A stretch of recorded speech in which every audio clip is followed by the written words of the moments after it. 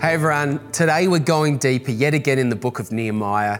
If you've been tracking with us, you know this has been an incredible study for us. God has been showing us so much about his kingdom and his kingdom's call on his people through this book. Two things to quickly mention. Remember, Nehemiah is a messianic type. He's a picture of Jesus. And so the work of the wall, therefore, is a kingdom type, a picture of the kingdom of God that he has come to establish. And there's something, as we come to the end of Nehemiah, there's this amazing little moment that is so worth highlighting. You see, in chapter 12, after the wall has been built, the gates have been put in place, the work is done, the people of God are celebrating. There's been the reading of the word of God. The shalom of God has come to the people of Judah for the first time in a long time, and they are praising him. They are worshiping him. There's been this mighty sort of awakening of faith. Now watch this, verse 31 of chapter 12. I had the leaders of Judah go up on top of the wall. I also assigned 2 large choirs to give thanks. Fast forward, verse 38. The second choir proceeded in the opposite direction.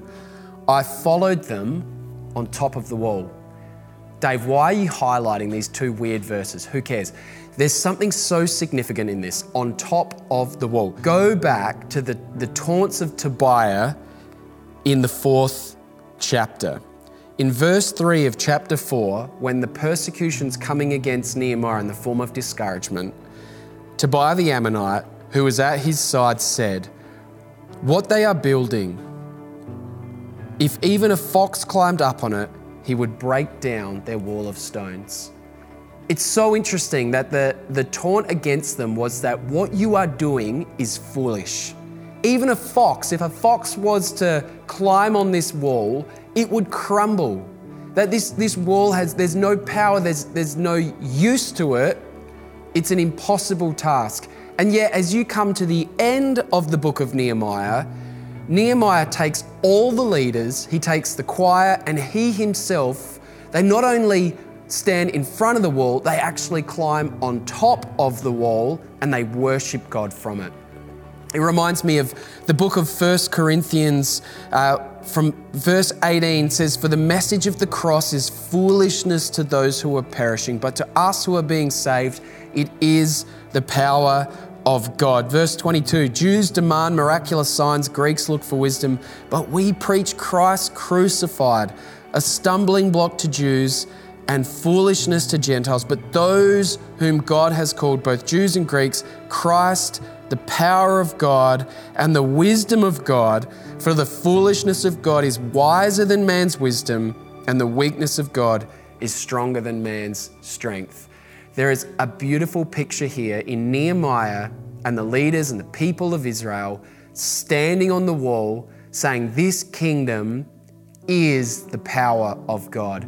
It might seem foolish. The message of the cross, the message of Christ's kingdom seems like foolishness to the world. It seems silly, it seems trivial, it seems like it doesn't make sense to so many people. And yet Christ crucified is the power of God. It is the only means by which we can experience true peace and hope and purpose. It is only in Christ. And so Nehemiah finishes by standing on his work, standing on the wall. And we are called to test and approve God's work.